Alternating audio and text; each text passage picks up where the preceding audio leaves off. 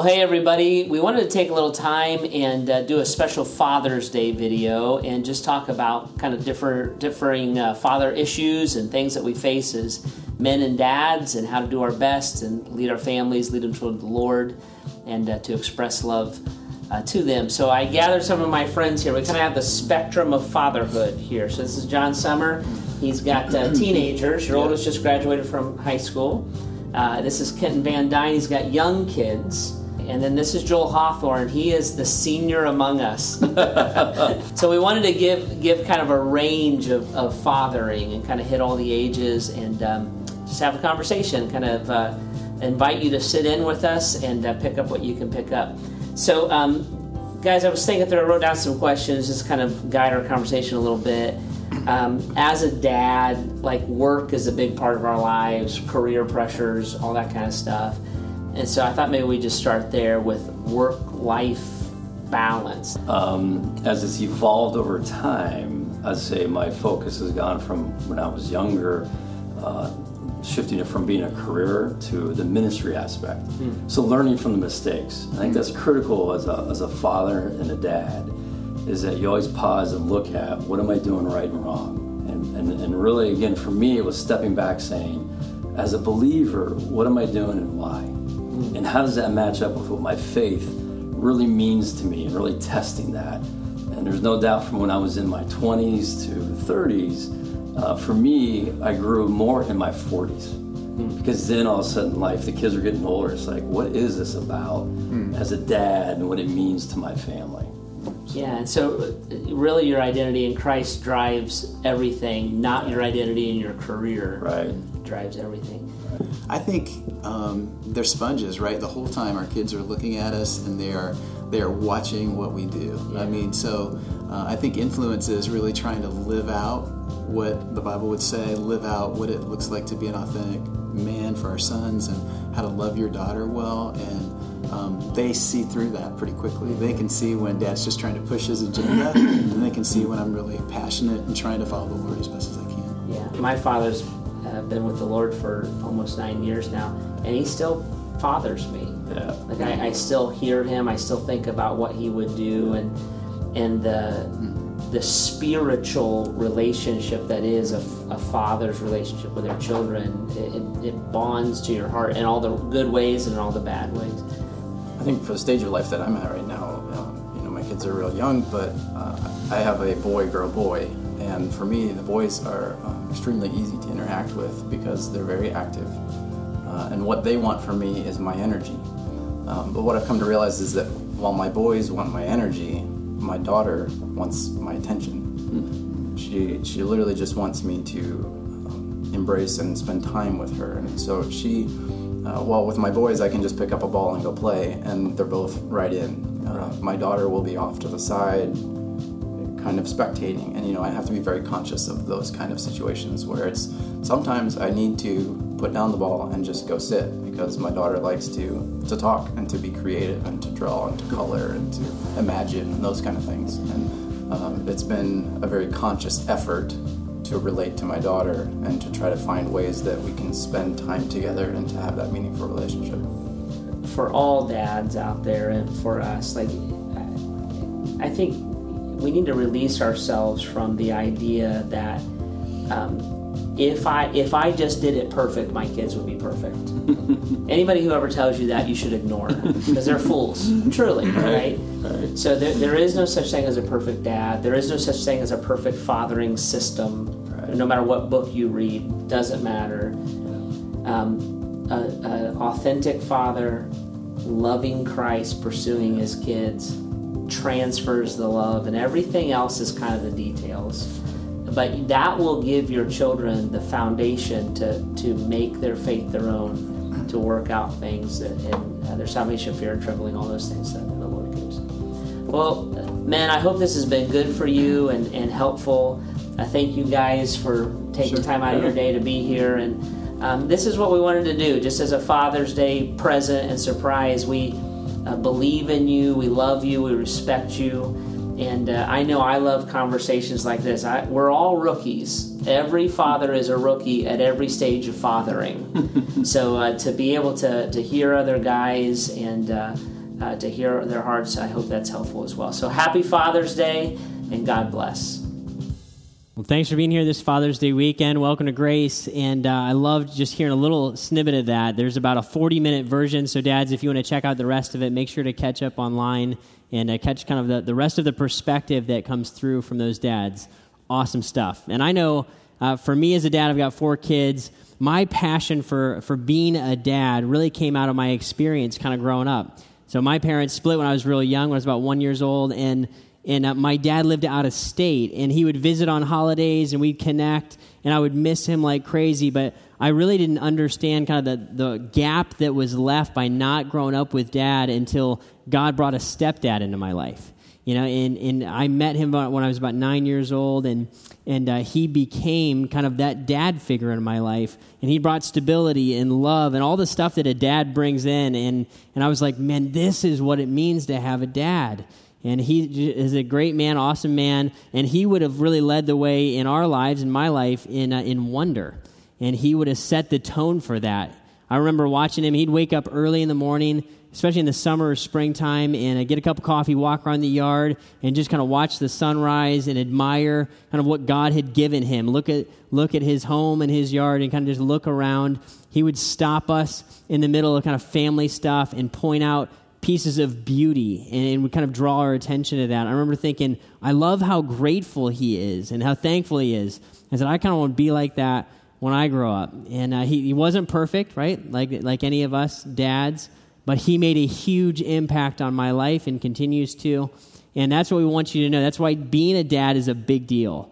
And if you are a dad today, if someone calls you dad, whether you're a stepdad or a biological dad, or you've just kind of taken maybe somebody under your wing and they think of you in a fatherly way, want you to know your role matters, and it matters a ton.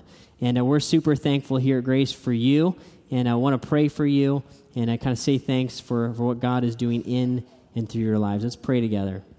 Father, I want to say thank you for the dads that you have entrusted to us. And God, the way that they love and they lead their kids, the presence that they have in their children's lives. And I pray your blessing on them. Continue to protect them and help them to be the providers and the lover of their children, and help them to seek after their hearts. And God, we think of each of us here who has lost a father today. God, I pray that you give your peace and your comfort for those who are hurting. And God, for all of us who are actively fathering and kind of playing the role of dad, help us to have a continued passion and vision for our children that comes from you and that comes from your heart. And Lord, we're just so grateful that we get to love the children you've given us. Lord, it's in your name we pray, Jesus. Amen. All right, good stuff. Thanks, dads. Excited that you're here. And today what we want to do is continue in our series. We started this just the last few weeks ago. It's called My Get To Life, Finding Wonder in the Everyday. And what we said is that the seasonal shift that we're in, right, coming out of spring into summer, it causes kind of a natural pause moment for a bunch of us. Right? A bunch of us would be finishing school. We've just finished exams or the semester. A bunch of us are going to be taking time off work or traveling. Some of you may be even doing that, watching live stream. And a ton of us are going to be taking time to watch the Cavs win the finals. Yeah, that's what I'm talking about. Yes! Cannot wait for that game. Right? But it causes a little moment for us to pause and to get perspective on our lives and look and say, kind of, how am I viewing the circumstances that I'm in right now? And what we've been saying is that there's a whole spectrum of how I can view life. That I can look at my life, and if I get kind of into one mindset, I can view myself as living the have-to life. And my life looks like a series of obligations, and I'm kind of trapped in it, and I feel a little bit like a slave to my life. We said on the other end of the spectrum, I can view my life and my circumstances through the lens of my get-to life, where my life feels like a set of privileges, right? And I feel a sense of honor and joy that comes from being where I am. And we said that spectrum is going to be all over the place, and I can kind of begin one phase with a lot of energy, and a little bit at a time that I might drift into the have-to life more and more. And so what we've said over the last 2 weeks, kind of laying down that conversation, is we looked at some of the different circumstances that we can be in. And we said when I'm in a place where it's ideal or I'm busy or I'm mundane kind of in life, a very simple switch of language can go a long way, right? Just literally replacing the language of saying, I have to, instead of saying that, saying I get to, can bring to my mind a sense of gratitude and a sense of privilege, right? That little switch of language, a bunch of you have been telling me over the last handful of weeks, this is making a big impact in my life, just literally thinking that this is something I get to do. I love it. And last week, we looked at the reality that my circumstances are not always good, and they're not always easy. Sometimes in the middle of extremely painful things. You know, when I'm in the midst of suffering and trials, how do I change my perspective then? And we said that it takes a little bit longer and it's a little bit harder, but even in the midst of suffering, I can find wonder, and I can even view my life still as something that I get to do as I kind of see God in it. So if you missed either of those conversations, I'd love to have you catch up online, graceohio.org, and hit the media tab, and you can watch or listen to those. Also, you can do that through the app and kind of get caught up on the conversation. And what we want to do today is we want to go kind of a layer underneath all of that. You know, if we said, if there's one key to wonder, right? If there was an engine that really drove my get-to life, what would that boil down to? And we want to take a good look at that. And what it really is ultimately going to boil down to is it's a conversation about the heart and setting my heart on the right things and having it in a place where it's open and it's soft. Because here's what we said. When I look at the spectrum of have to and get to, at the end of the day, where I land, it matters a ton, right? If I land in a place where I am viewing my life through the have to grid, that's going to mark me and it's going to mark my heart more and more, right? If I'm consistently over here, I'm going to see bitterness rise up in my heart and resentment. My heart will become harder and I'll become more and more cynical. We said the same thing about my get-to life, right? That there's an effect that's going to have on me if I live here more and more consistently, that I'm going to find more and more peace in my heart, more contentment. My heart is going to be open more and more, and I'm going to become a person of wonder. I'm going to see more of what God is doing. We said this thing is huge. It's a big deal where I land on the spectrum, and ultimately it boils down to the position of my heart. And so we want to look at that and kind of look at what it means to get my heart in the right place. And I want to warn you, today we're just going to kind of talk about what it means to get it there. Next week, we're going to talk about what it means to keep it there. But we want to make sure we can kind of tee up and say, how do I find that engine of my get-to life and make sure that I'm actually getting my heart to the right place? And the writer of Proverbs, he's going to talk about the heart. I think it's a profound verse. I wanted to throw it up here on your screen real quick. I did not put this in your notes, so jot it down in your notes if you want to grab the reference. Here's what Solomon, the writer of Proverbs, says. Profound wisdom here. He says, above all else, guard your heart. Right? Above all else, guard your heart, for everything you do flows from it. Right? If there's a bottom line, an engine to all that we do, it's going to come down to our heart. Right? It's where we make decisions. It's what we live off of. My heart is kind of the center of who I am. And so we want to look into that. And I think one of the tricky things about the heart is that it's hard for me to see where it is. Right? I can't know, is my heart in a place where it's open or where it's closed? And it can often just move on me. Right? All of a sudden, kind of subtly, a little bit at a time, it can move. You guys ever go swimming at the ocean and you're playing in the waves, your kids are, right? And they're playing, having a great time, not paying attention to the shoreline or where you kind of set up camp. And all of a sudden, as they're moving, they just move down the shore and they'll go 50 feet without kind of realizing they've drifted away. I think that's how the heart is, right? That I can start in a place where it's right where I want it to be, and then before I know it, it's moved on me. And it's become harder and harder, and it's kind of gotten away. How do I know that drift has happened? This is part of the conversation today. And I was looking through a series of articles and research, and I found this great blog post by a pastor in Canada, and he was writing about the early warning signs of a hard heart. Okay, early warning signs to say, ooh, I may be drifting a little bit. Here's some ways to know if my heart has drifted. So this pastor's name's Carey Nieuwhof, said pastor in Canada, and he gave us 5 warning signs to know if my heart is moved. Here you go. Here's the first one. He says, you don't really celebrate and you don't really cry. You don't really celebrate, you don't really cry. He says, well, you might on the outside, but in reality, I don't feel it as much. You ever look at that and think, man, I can think back to a time where it felt like the highs were higher and the lows were lower. Like I felt my experience of life more deeply than I do today, and there's more of a sense of numbness. You don't really celebrate and you don't really cry. It's the first one. The second one, you stop genuinely caring. That the care that should come from my life is not there as much. Sometimes it's called compassion fatigue. That I care so much that I kind of care my way out of caring, and I don't feel it as much as I used to. Number 3, it says, so much of what's supposed to be meaningful feels mechanical. It's from your personal relationships to family to work, some of the feeling's gone. Or have that where life is supposed to be meaningful, and I'm grabbing the moments as they come, and instead it kind of feels like my life is a machine, and I'm kind of caught in the gears of it and grinding through life. Number 4, the passion is hard to come by. That when I think about what gets me out of bed in the morning, it's harder and harder for me to see kind of the reason why. Right? It doesn't mean that I'm in a bad place. It just means I can't find the thing that really drives me anymore. Where's my passion? What's happened to it? Number 5, it says you no longer believe the best about people. Even when you meet someone, you're thinking about what's going to go wrong, not what's going to go right. And this, I believe, is a heart of cynicism. And I'm starting to see more and more of the worst, and that's what's kind of highlighted in my heart. And these 5 things are kind of, I think, a good litmus test, a set of warning signs that may go off and say, ooh, my heart might be moving in the wrong direction. I don't know about you guys, but I can relate to some of these.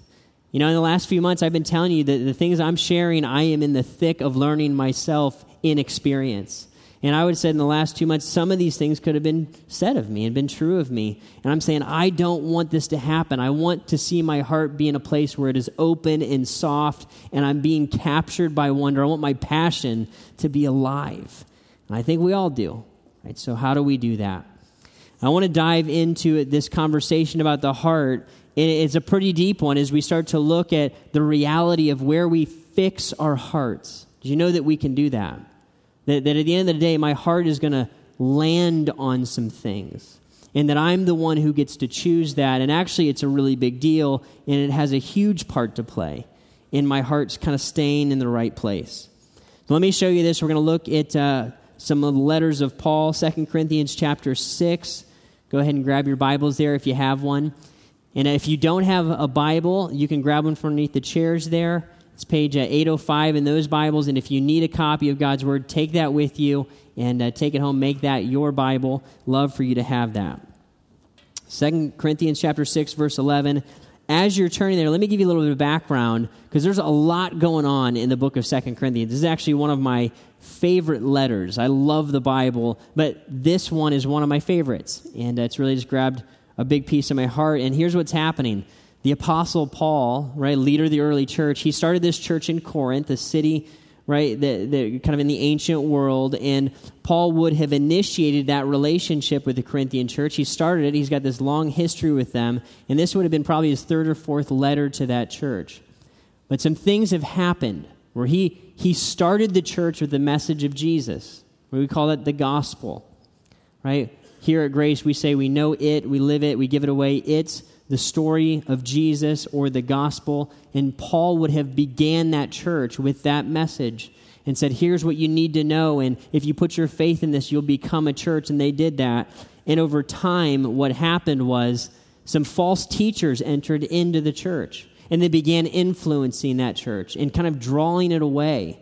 And they became so influential in the church that people kind of stopped listening to Paul a little bit and started listening to these false teachers.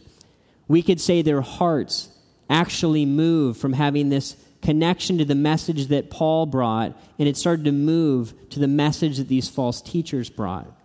And Paul, he's a pastor, right? He's like a father, and he would look and say, this is unnerving to me. It's scary to me. I love you. I'm passionate for you, and I'm going to fight for your heart. And so he writes this letter. It's kind of the backdrop of the whole letter to the Second Corinthians here. So here's what we got, 2 Corinthians chapter 6, verse 11. Here's what Paul says. He says, we have spoken freely to you, Corinthians, and open wide our hearts to you. We are not withholding our affection from you, but you are withholding yours from us. He says, a fair exchange, I speak as to my children, open wide your hearts also. He's going to look at the Corinthians and say, hey, you know us, you love us, we brought you Jesus, we've opened our hearts, we want you to respond in the same way. Would you open your hearts back to us? And what Paul's doing here when he says open wide your hearts, he's not just saying, hey, let's be friends. It's deeper than that. He wants them to understand and to know, hey, if you don't open your hearts to me, you're not going to open your heart to my message, because Paul's the only one bringing the message of Jesus. Right? That's his heart. He's saying, please hear me, listen to me. You know the message that I brought. Don't disconnect from it. And he's going to finish this out. Listen to it and we'll explain it. Starting in verse 14. Paul says, don't be yoked together with unbelievers. For what do righteousness and wickedness have in common? Or what fellowship can light have with darkness? And what harmony is there between Christ and Belial? What does a believer have in common with an unbeliever? What agreement is there between the temple of God and idols? For we are the temple of the living God. And as God has said, I will live with them and walk among them. I will be their God, and they will be my people. Therefore, come out from them and be separate, says the Lord. Touch no unclean thing, and I will receive you. I will be a father to you, and you will be my sons and daughters, says the Lord Almighty. What Paul's going to say here, he says, don't be yoked together with unbelievers. And what he means by that, he's not saying don't have friendships or talk to people who don't know Jesus, not at all. He's saying don't be yoked with people. Don't come under the teaching. The idea of yoked is a kind of a livestock term where they would have animals would pull weight, and there would be a lead animal that would kind of pull weight. You would come under the yoke of that other animal and follow in that train. It's the idea of coming under someone's authority or their teaching. Jesus would use that phrase, right? Take my yoke upon you. Take my teaching and my authority upon you. Follow my way, we could say.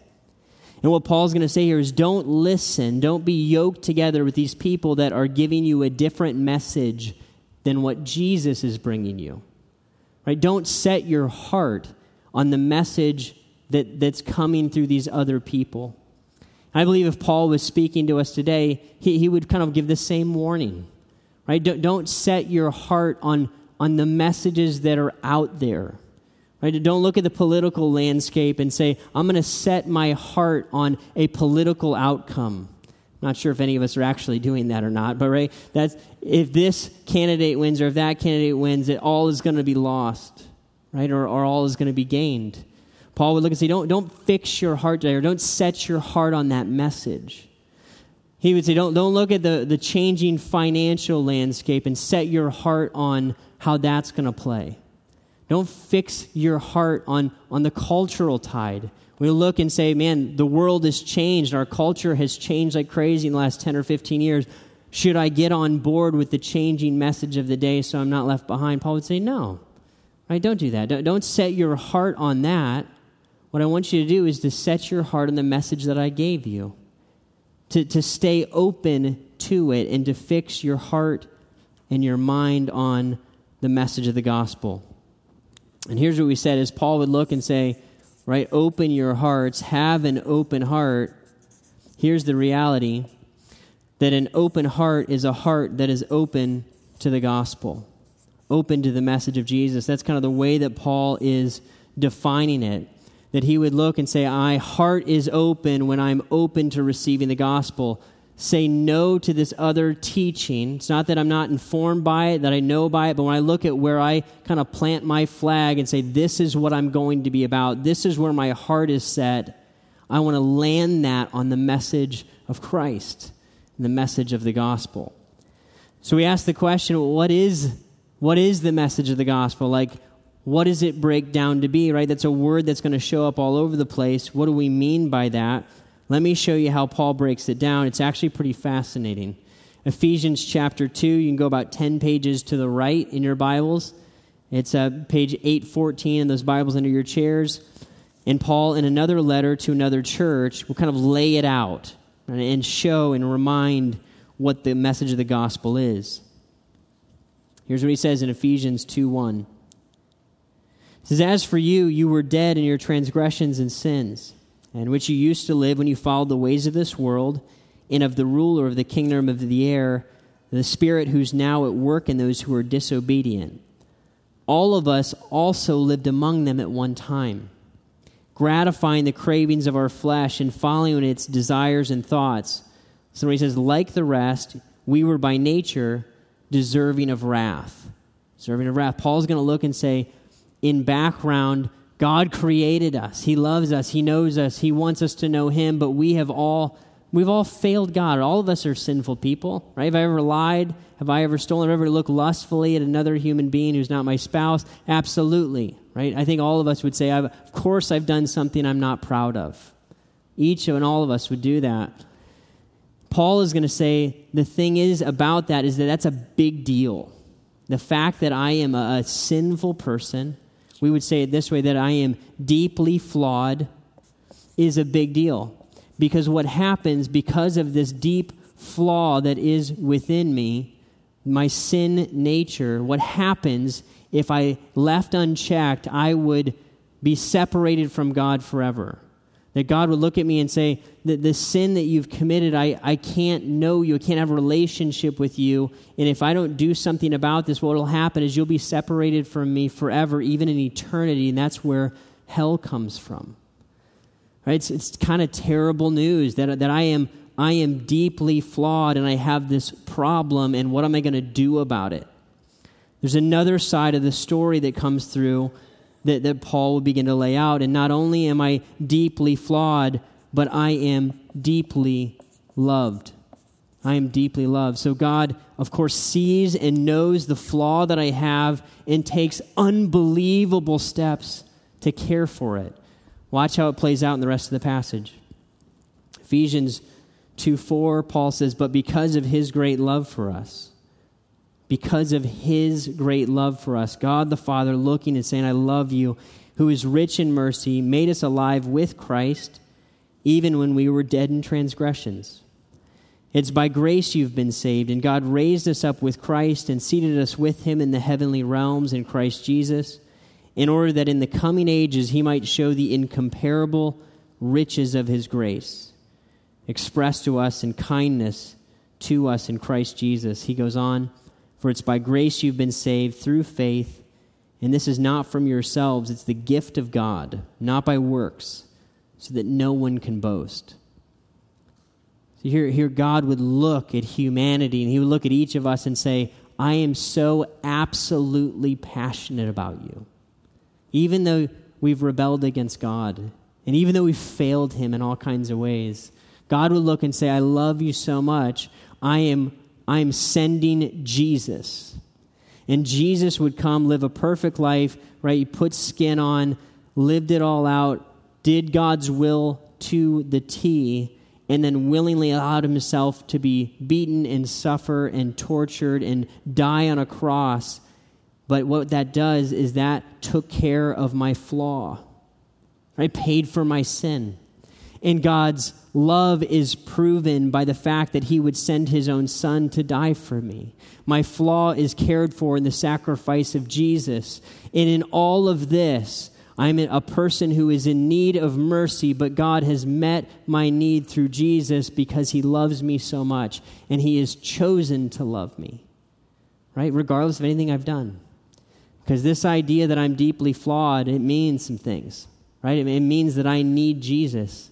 That I can't on my own save myself, right? The positive thinking and firing up some exciting, inspirational things, that's not going to save me or fix this flaw, right? Turning over a new leaf isn't going to save me or fix this flaw. Self-will and self-help and being a good person is not enough to fix this flaw. I actually needed someone to come from the outside and make me new from the inside. That's what Jesus did. Like, that was the cost and the price tag and the wonder of God's love for me. You know, when I stop and I look at that and I put my faith in that message, what that means, what's that saying to me? That I was someone deserving of wrath, that I'm literally someone who God bought back from the dead. That I was on a road to condemnation, and now I don't have to go on that road. Not only do I not have to go on that road, but I'm now on the road to heaven. I'm on the road to glory, and I can know Jesus, and now I get to share in the reward somehow that Jesus earned. Because that is mind-blowing. This is the message that Paul brought. Paul would look and say, remember, Corinthians, this is my gospel.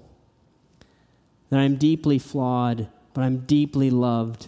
And man, what great news that is, that I am someone who can now be rescued from myself and saved forever, all because of the passion and the love of Jesus.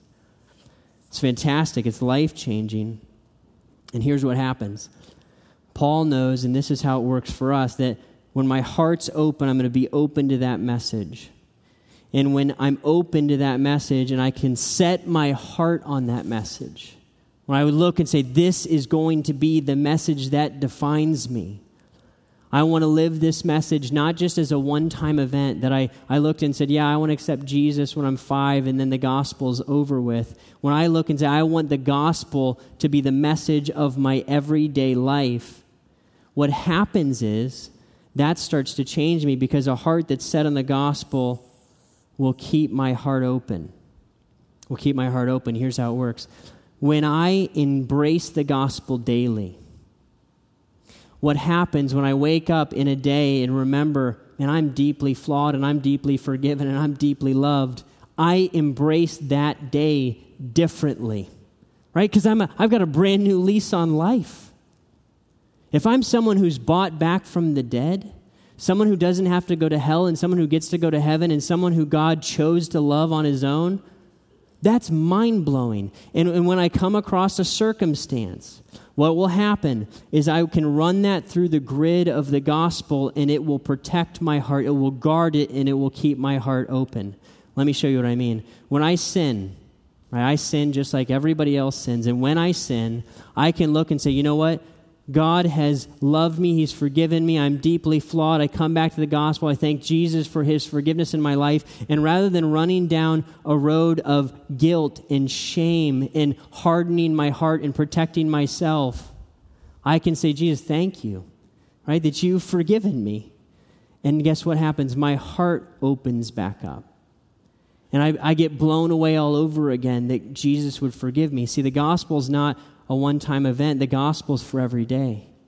And if I have a heart that is set on the gospel, what will happen is wonder can show up in my life every day. Right? This is how it works. I get blown away all over again by God's love for me. And when someone offends me, this is going to happen. When someone disrespects me or they sin against me because they are deeply flawed, just like I am deeply flawed, it's going to happen.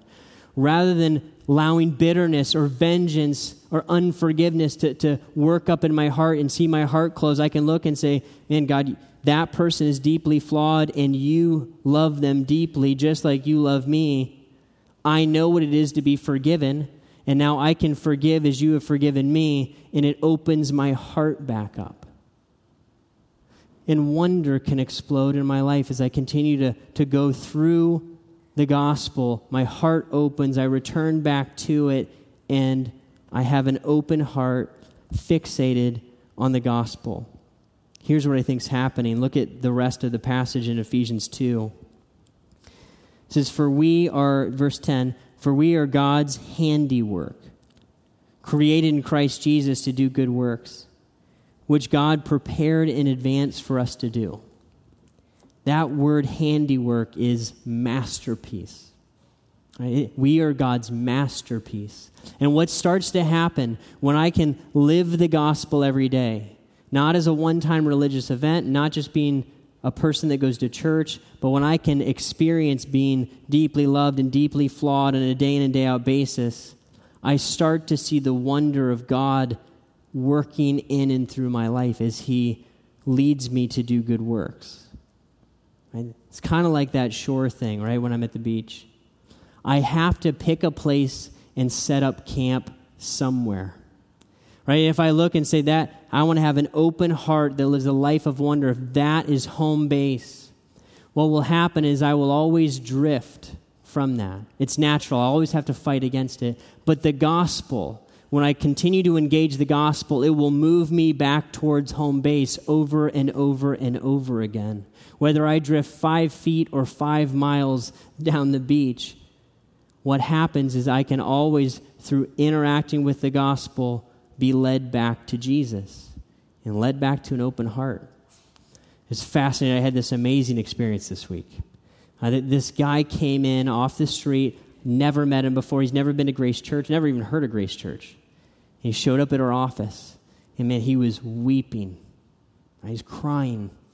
He's sitting on our couch, and one of the ladies came and grabbed me and said, "Hey, there's this guy. He's really upset. Can you talk to him?" And I was like, "Absolutely, yeah, let's do it."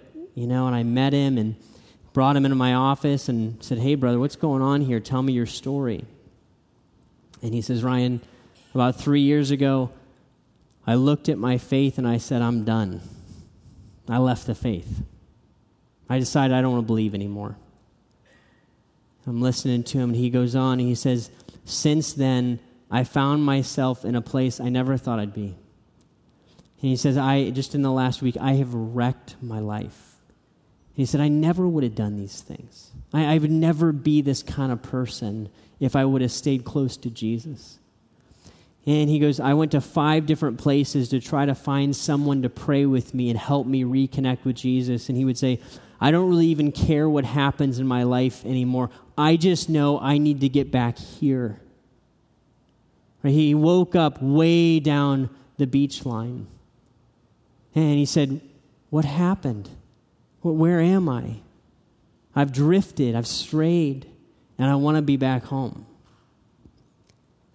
I looked at this guy and I said, brother, I'll pray with you. Absolutely, I'll help you reconnect with the Lord, but I need to tell you a few things first. You need to understand, no matter what you've done, no matter who you've hurt, no matter how much that flaw has shown up in your life, God the Father is so excited that you are here right now. And he is thrilled to embrace you and meet you right where you are. He loves you, and anything that you've done, it will be and can be and is forgiven. I need you to know that the Father loves you, and he's eager to forgive you. Just weeps. Right? And he prayed and said, Jesus, I want to come back home. I want to set my heart here in so many words. And I prayed for him, and it's mind-blowing. And I started to see the importance of this. That if I drift 5 feet down the river or 5 miles, I'm one step away from coming back home. That God will bring me back, and he longs to do that. And here's the thing. I can know Jesus and not live the gospel every day. Did you know that? And I would say in this series, this is part of what I've been realizing, and I've had to look and say, Jesus, I'm sorry that this message isn't the practical message of my day in and day out life. Will you forgive me, and will you help me to come back home? Doesn't mean I left my faith. It doesn't mean I've abandoned Jesus. It means I was living on my own. Because this is what happens if I forget any of this. If I forget that I'm deeply loved, I'm going to start trying to create love on my own. Through performance, right? Through earning it. Through net worth. Through, right? Making myself look, whatever it is. I'm going to try to earn people's love again because I forgot that the love that I have is right here. God gave it to me. And if I start to forget that I'm deeply flawed, what will happen is I will become self-righteous. And I become the standard in which I judge everybody else. And rather than seeing the wonder of other people, I start to see the flaws in how they don't meet up to my standards. See, any drift from the gospel will create a hard heart. If I lock into the gospel, it will keep my heart open. It's fascinating that wonder will come out in the process, and this is the engine of my get-to life, because every day I wake up a person bought back from the dead. It's amazing. It can be. But it starts with the decision, right? Where am I going to set up camp? And what's going to keep me connected and right where I need to be? Guys, and some of us, we're here and we're maybe hearing this for the first time, and in the gospel, it sounds new, and maybe it is new. And I would ask you the question, if that's where you are today, is your heart open to that message? When you hear, man, I'm deeply flawed, I recognize that, I admit that. When you hear that you're deeply loved, can you believe that? That in Jesus, the love of God and the justice of God all comes together, man, and it's God's passion for your heart, and that he's eager to forgive you. Would you look and would you accept that? I did that as a freshman in college. I heard my friend tell me, in essence, this message, and I said, that's what I need. I want to say yes. If you've never made that decision, it will be the most life-changing decision you've ever made. Say yes to Christ and ask for his forgiveness and see the gospel start to show up in your life. I said for the rest of us, if I've looked back and I said the gospel and I maybe came to know Jesus as an adult or maybe as a child, and I want to ask the question, not did I say yes to Jesus once, but am I following Jesus on a daily basis? Is this fighting the drift in my life to keep my heart open, to keep me coming back to home base? And I would say if I'm in a place where I've drifted from the gospel, I think you need to do what I did and look at God and say, Lord, I need to live here more and more. I'm trying to live life too independently. I want to live in the reality of your love and your forgiveness in my life, Jesus. If you need to maybe reconnect with Christ today, I think that's the decision to make. Next week we'll talk more and more about how to, but it starts with a decision. And if you're a dad today, let me say this. There is no more loving thing you can do for your family than to land your heart squarely here. To say, Jesus will be the most important relationship in my life. The message of the gospel will be my message. And no other competing message will ever have its rule and reign in my heart. I'm going to lock into this, and as my heart stays open, wonder will explode. And you know that that's where God's glory shows up in my life, as I find joy and wonder in who he is. So I'm going to have the band come out. I want us to think and to pray and to decide to put Jesus and his message either in the center of my life for the first time or back into the center if I've drifted away, right? But where's my heart today?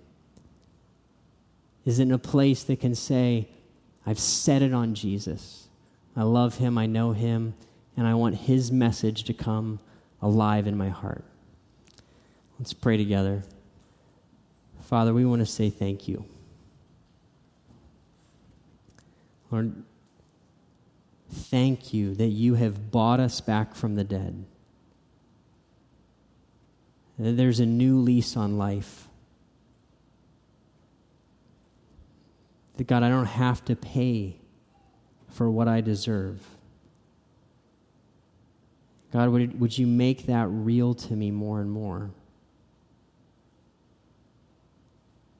That God, my days here on earth are bought with borrowed time, Lord. It's your sacrifice that gives me life and makes me new.